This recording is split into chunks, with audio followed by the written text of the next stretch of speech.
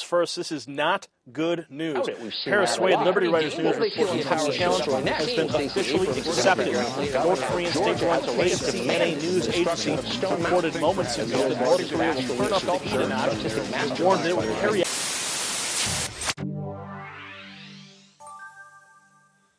Good morning, church. Earlier this summer that I was praying through what God would kind of lead us through this fall in a conversation.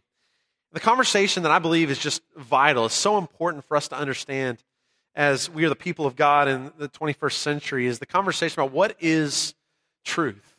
How do we come to an understanding of the truth? And how do we hold that in a way that's gentle enough with people that they can be with us and join us with that as well? Jesus talked about being full of grace and truth. Those are important things to Jesus. They're important things to us as a church. And so today we begin a 7-week conversation that's one of the most relevant conversations because this is something more and more our culture is struggling to believe in at all, that there is any kind of absolutes to stand our footing on. There is any kind of truth that we can examine and we can come to believe and put into effect in our lives. There's a lot of reasons for why that is, why we're now in an era where people don't believe in truth as much, or at least they say, well, I've got my truth and you've got yours, but we don't really need to get into a conversation about that because we really just need to learn to love one another in the midst of the different truths that we have. One of those things goes back to the modern worldview. The modern era began about the time of the Enlightenment. The Reformation came in about that season. It was a season of a lot of change in our world. And during that time, the scientific method came into vogue, and all of a sudden we realized we can come to truth by just testing it enough. If we have enough hypotheses, we keep testing the truths of the hypotheses that we come forward with, we can come to a better understanding of the universe. The modern worldview did a lot for Christianity. It grew a lot, but over time we began to realize that in many ways we were able to explain away God because science provided us everything we needed to know and see. Now we didn't need to depend on God for the rain because, well, we can explain the process of precipitation and how that takes place. And so in some ways, the modern era kind of took God out of the picture. But we became more certain about certain truths in our world. But that's changed in recent times, especially the last half century or so.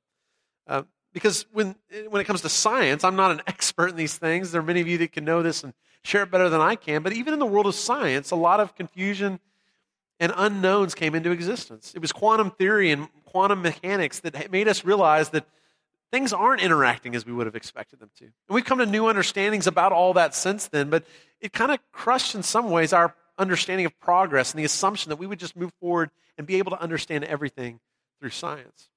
But it's also true of our institutions. Over the last half century, we trust much less in our institutions. From the Watergate scandal to the perjury and impeachment of Bill Clinton, and we can go on and on about the different political scandals that have hurt our trust in institutions. And who can we trust to give us news in our world? Every news station we know comes from a point of view and shares and tries to align us with a certain perspective. How can we trust the facts that are coming there? We assume that everything we read is written as propaganda to move us with a hidden bias someplace that the writer has. We live in an era where some of the most famous hashtags are fake news and alternative facts. And even the world of sports hasn't been safe from this trend, right? It was the mid-'90s. I remember growing up, and my heroes were these home run hitters, guys like Rafael Palmeiro, guys like Barry Bonds. And we come to find out a little bit later that even though they had said under oath that they hadn't been involved in any kind of performance-enhancing drugs, we come to find out that many of them were. And it's a disappointment, and it leads us to question so many things in our world. In fact, this year, it's pretty amazing what's happening in Major League Baseball if you're following along. There are more home runs. We're on a pace for more than what happened in the mid to late 90s. When we hear that, how many of us really think that that's because, well, people are just getting better all of a sudden? No, we're all conspiracy theorists, right? That's the norm now. And so we assume that something must have tinkered with the ball to make it travel further this year. Something is there to explain this because we've seen too many instances where it hadn't been skill that's been the difference. It's been some kind of drug or something else. Think about track and field, right? Our presumption is if there's a result that advances any better, it's probably because not hard work, but because they've taken something to make them better. But this isn't just out there. It's not just about institutions or the government or news. This is true about us as well. Because in some ways, social media is our own personal propaganda site, isn't it?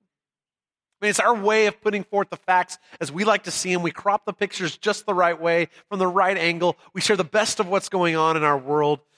And our profiles become propaganda. They become their own fake news sites, don't they? And we compare the highlight reels of others to our own lives, and social media often leads us to a place where we're more depressed than when we got on in the first place. The belief in truth is one of the greatest casualties of the last half century. And many of us, most in our world, have given up on coming to any kind of truth that's out there. Because everywhere we look, truth is being curated to be told in a certain way. So in our community groups, this conversation over the next 7 weeks, you're going to have a chance to continue this conversation on several important topics about what the simple truth is. We want to go back to the Bible.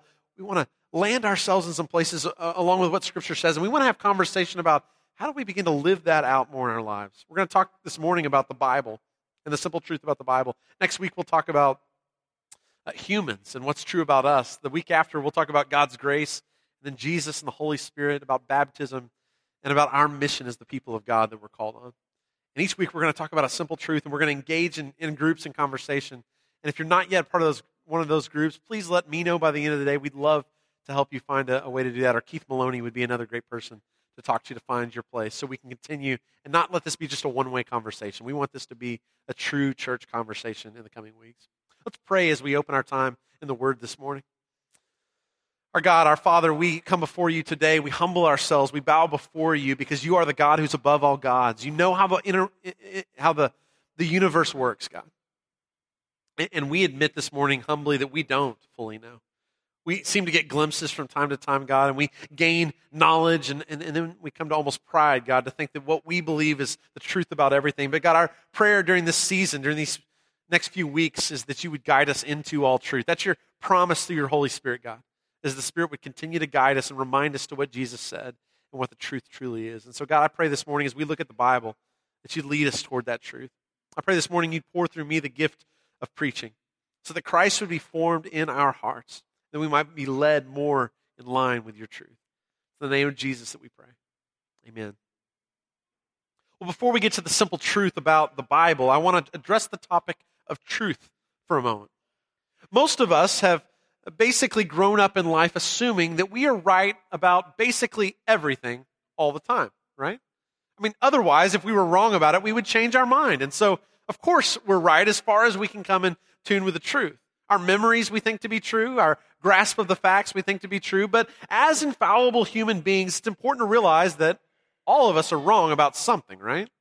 Hopefully, at least all of us can raise our hands this morning and admit that. We're infallible. We don't see things fully as they are.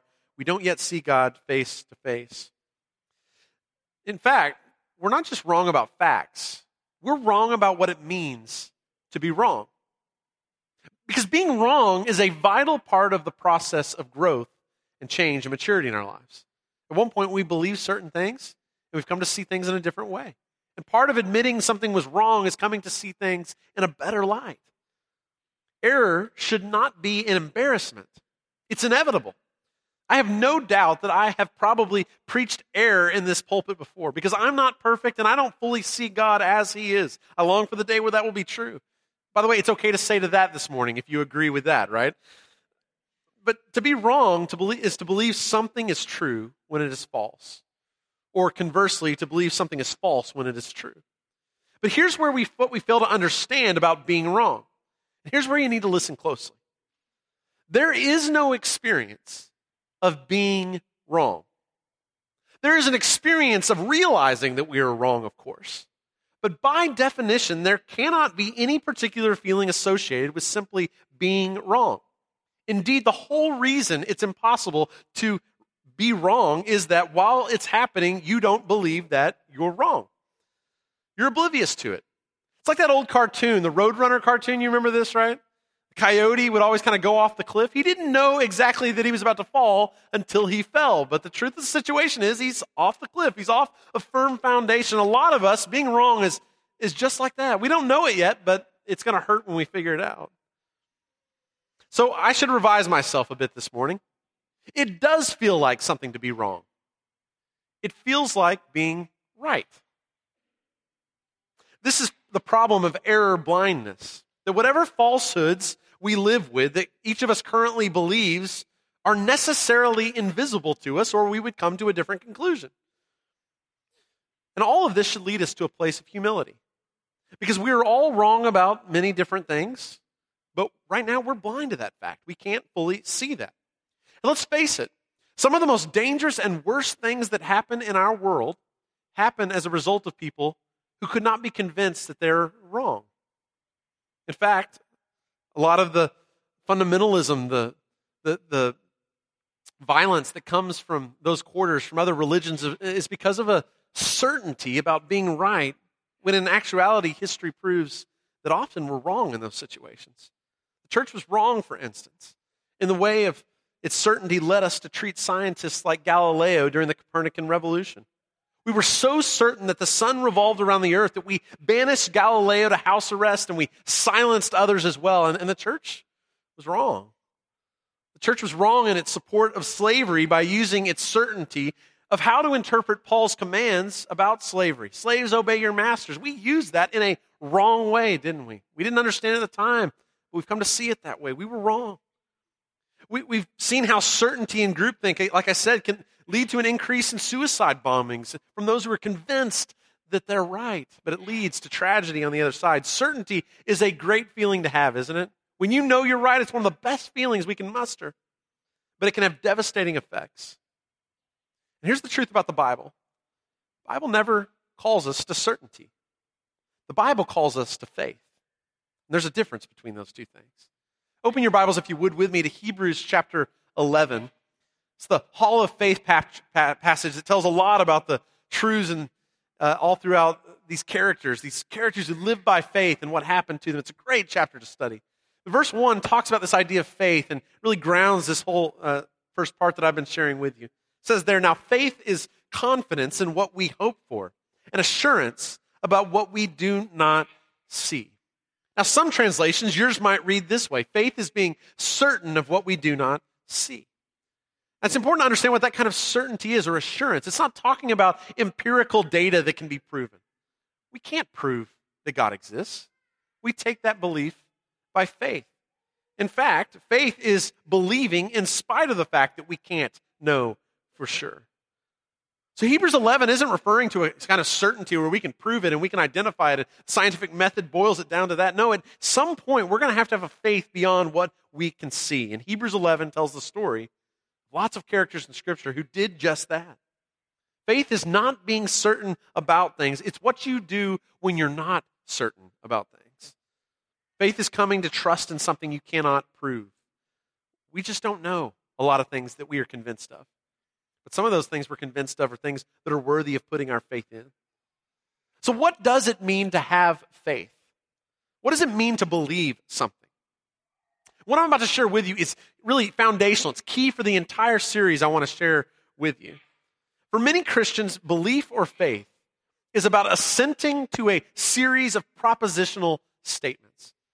Most churches have these on their website, right? We believe as a church that Jesus is the Son of God, correct? That's a confession we made in our baptism. I believe that to be true. It's a propositional statement. We have a list of others. I believe that Jesus died, that he was buried, and that he was resurrected from the dead. That's a propositional statement. I believe that the Holy Spirit resides inside every believer, etc., and so forth.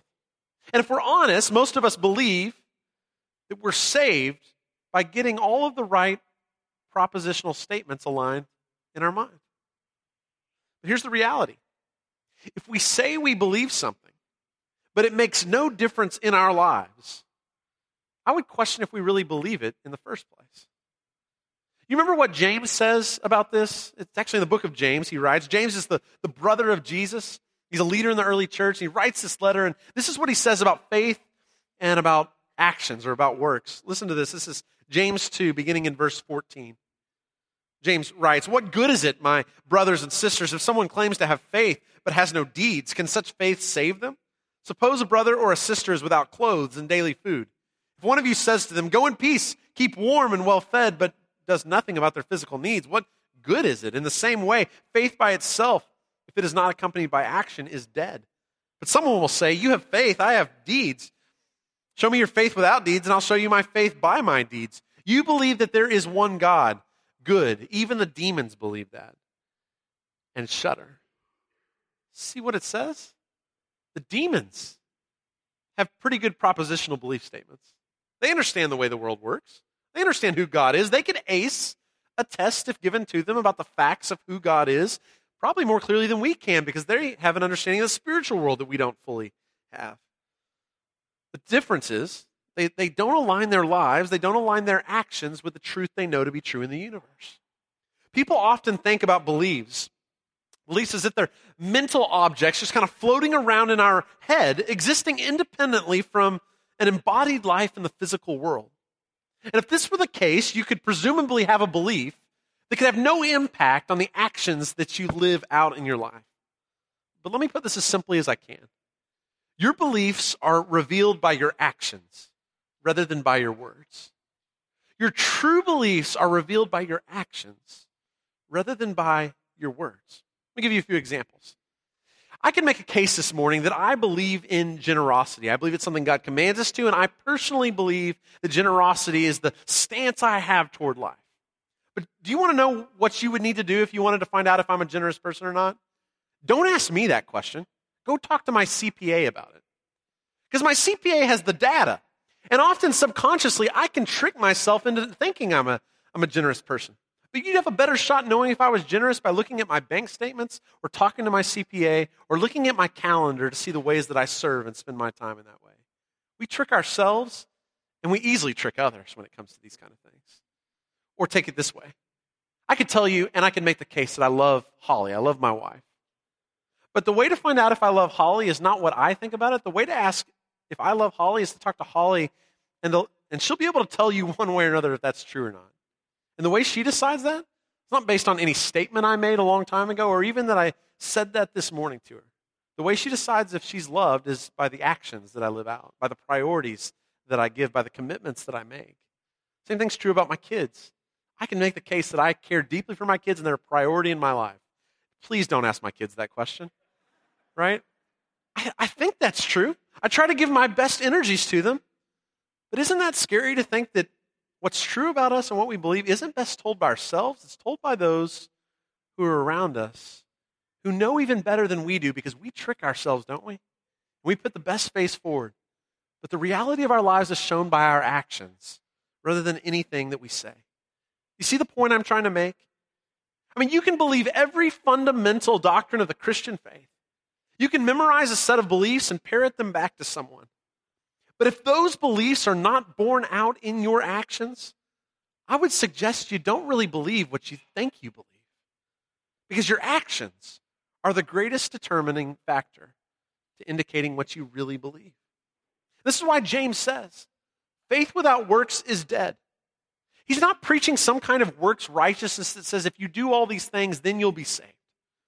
What he's saying is, in effect, if you say you believe things, propositional beliefs, and they're in your head, but it doesn't work itself out in any action, I would question if you believe those things in the first place. The demons believe, but they don't align their actions with what they know to be true. You tracking this morning with what I'm saying? This is the basis for this series. What we believe is not what we say. It's not what we would ace a test on. What we believe is borne out in the priorities, the values, and the actions that we show in our lives. Okay, so now I want to move to simple truth number one. Talking about the Bible this morning. And the simple truth is this. The Bible tells the truth. The Bible tells the truth. I'm convinced of this much. But I'm convinced of this because of very different reasons than the reasons you may have heard from Christians in the past.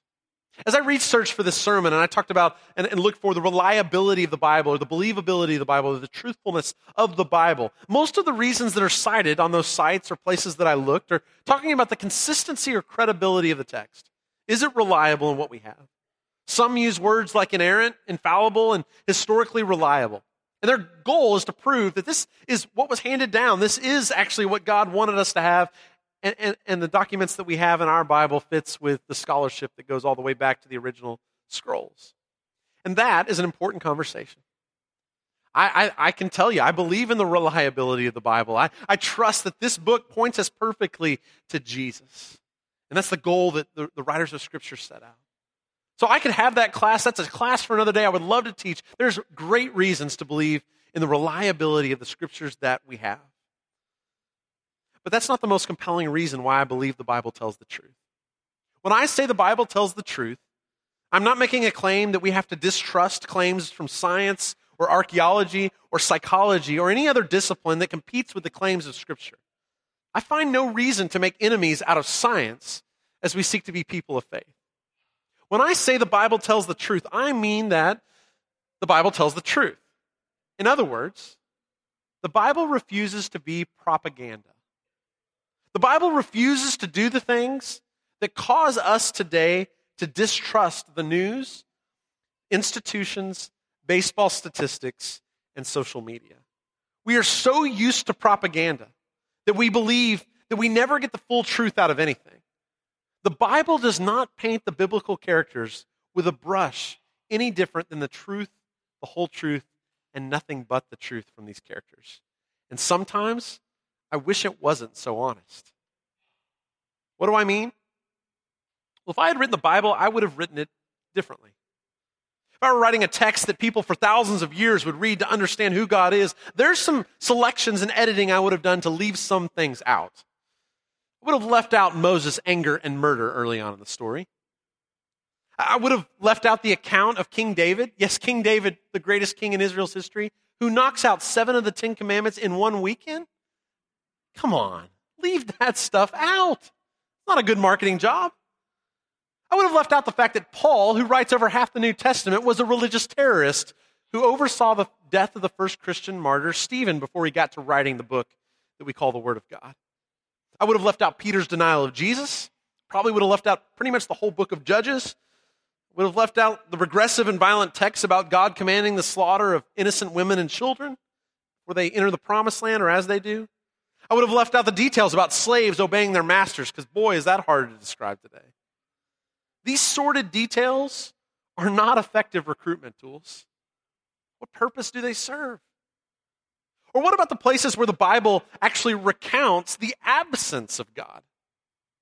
That's not helpful if I want to trust in this God who's going to show up when I need him most. You realize this? There's a testimony about God's presence in Scripture all throughout. But there are entire books, there are entire chapters that basically their job is to testify to the fact that God is absent. Now, if you're doing the marketing job for a new religion, you don't talk about this God and call him the God above all gods and show all the times where he's absent. No, you put forward the points where he's present, where he's active. But if you read Psalm 88, don't put that in there. You read Psalm 73, Psalm 137? Psalm 137 about dashing the infants' heads against the rocks? God, would you please do this? That's the prayer. Don't put that prayer in Scripture. Or what about the book of Jonah? I mean, the prophets are supposed to be these people that are the people of God, right, who do the right thing. We think Jonah's about a story about God's salvation, about a guy from a fish, but it's not about that at all. It's really about how the prophet of God despised God's grace and didn't want his enemies to get it. It's a story about racism and nationalism. We try to make it a story about God's salvation and forget the fact that these are stories that are problematic. How about Ecclesiastes and Job? Those are problematic stories. And who thought it was a good idea in the first century to make women the people who testify to the resurrection? In first century Rome, women their testimony would not have been allowed in a court of law to be anything useful. I'm not saying that's the case today, but my point is you don't put women as the first people who testify to the Scripture in a context where that testimony will be thrown out. It just doesn't make any sense. And if I'd written the Bible, it's not just those things I would have excluded. There's things I would have included that aren't included in here either. I mean, don't you want to know sometimes some clear checklists to know this is what I do and I'm safe and I know I've done what God wants me to, right? God, how am I saved? Here's a 6-step list, right? We have to do a lot of work to try to figure out that list when you read through Scripture. You've got to read the whole book and you've got to try to figure it out. And we disagree on this. What if God had just put in the back of the Bible some boxes with a checklist? If you do these things, you know you're good. That would have been a lot nicer. Or what about how we worship together, right? Here's the 10-step list that you need to make sure in every worship service you check these boxes. If God had just laid that out in whatever that book that he left out was, that would have been real nice. Or what about determining God's will? How many of us, we'd love to know what God wants us to do. God, if you would just tell us, if you would let us know, we'll go, we'll obey your will. But there's no checklist. It's a 3-step list to this is how you determine the will of God. There are things I would have included if I'd written this book. And for me, this is all proof of the reliability of Scripture. Because if you were going to create a religion out of thin air, this would not be the result. This is not the propaganda that gets people to believe in a God who's perfect and beyond scrutiny. The Bible refuses to be propaganda. In fact, you can trust the Bible because the Bible tells the truth more honestly than any other history book, any newscast, or any social media profile. The Bible does not crop selfies. The Bible doesn't show us just the highlight reel of all these characters. It tells the truth, nothing but the truth. Our culture is so good at sniffing out the artificial. We know when we're being played. We are conspiracy theorists. Conspiracies have become the norm in our culture. We know authenticity when we see it. But the Bible tells the truth.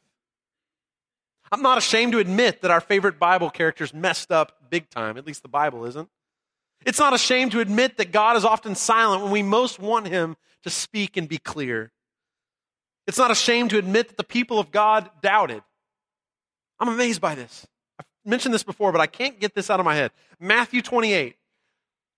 The Great Commission's coming. Jesus is about to leave them. He's been resurrected from the dead. He appears to 500. And guess what?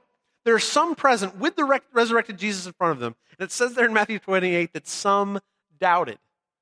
I mean, what does it take for us to believe when a guy raises from the dead to believe this is who it is?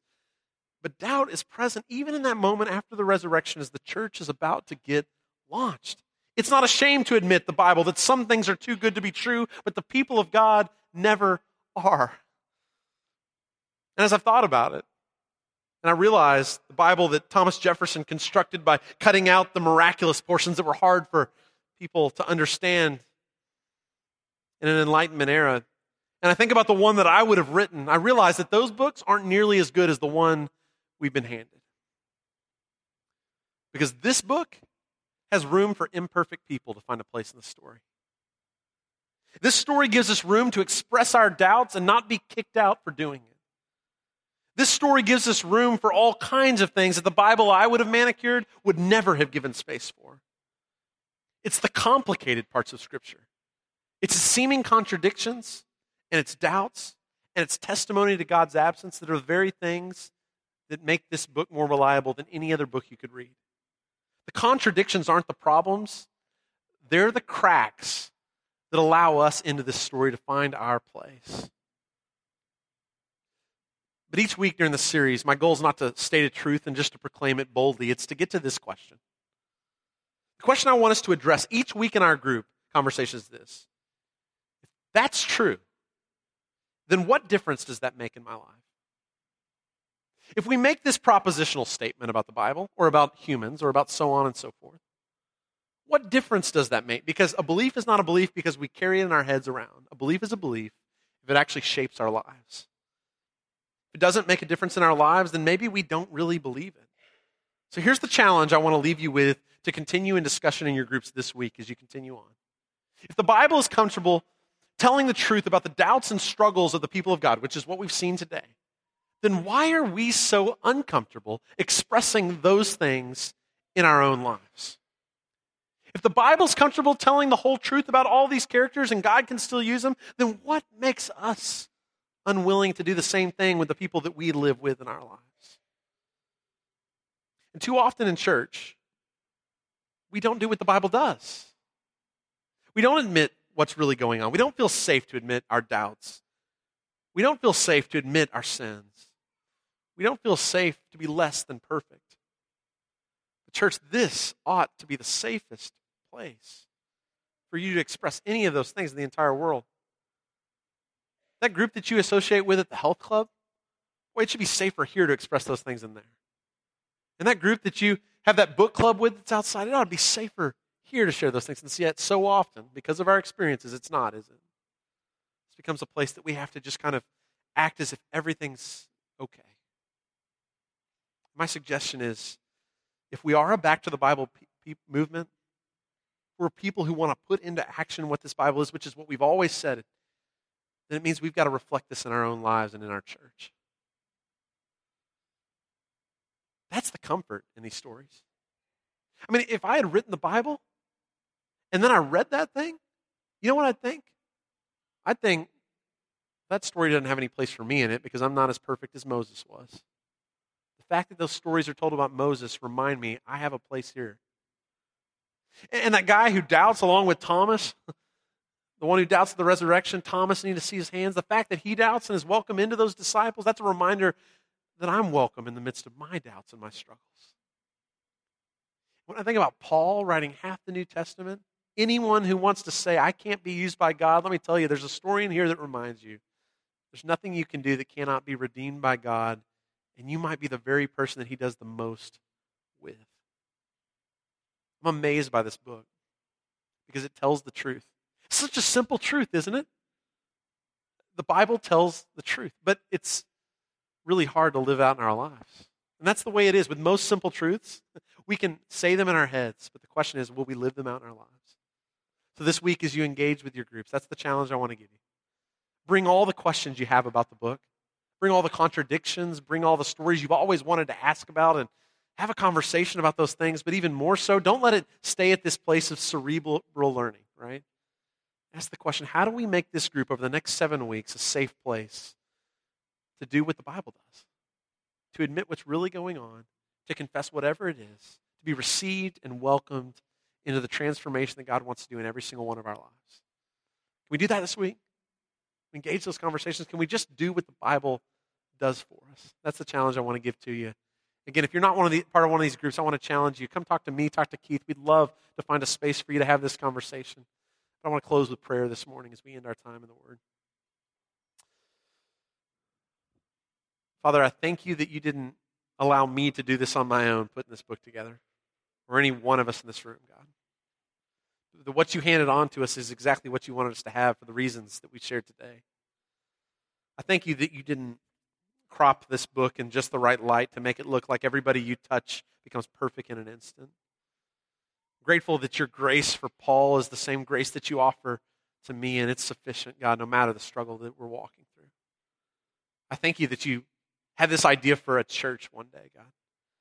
A church that would receive people, would welcome them where they are, and join each one, God, and ask the Spirit of God to be at work to transform us more and more into your image. God, thank you for this idea of the church that gets to be your future put on display in the present of how you desire this world to be. God, my prayer is for the groups and for the hosts of conversations this week that they can create a safe place, God, for that to happen.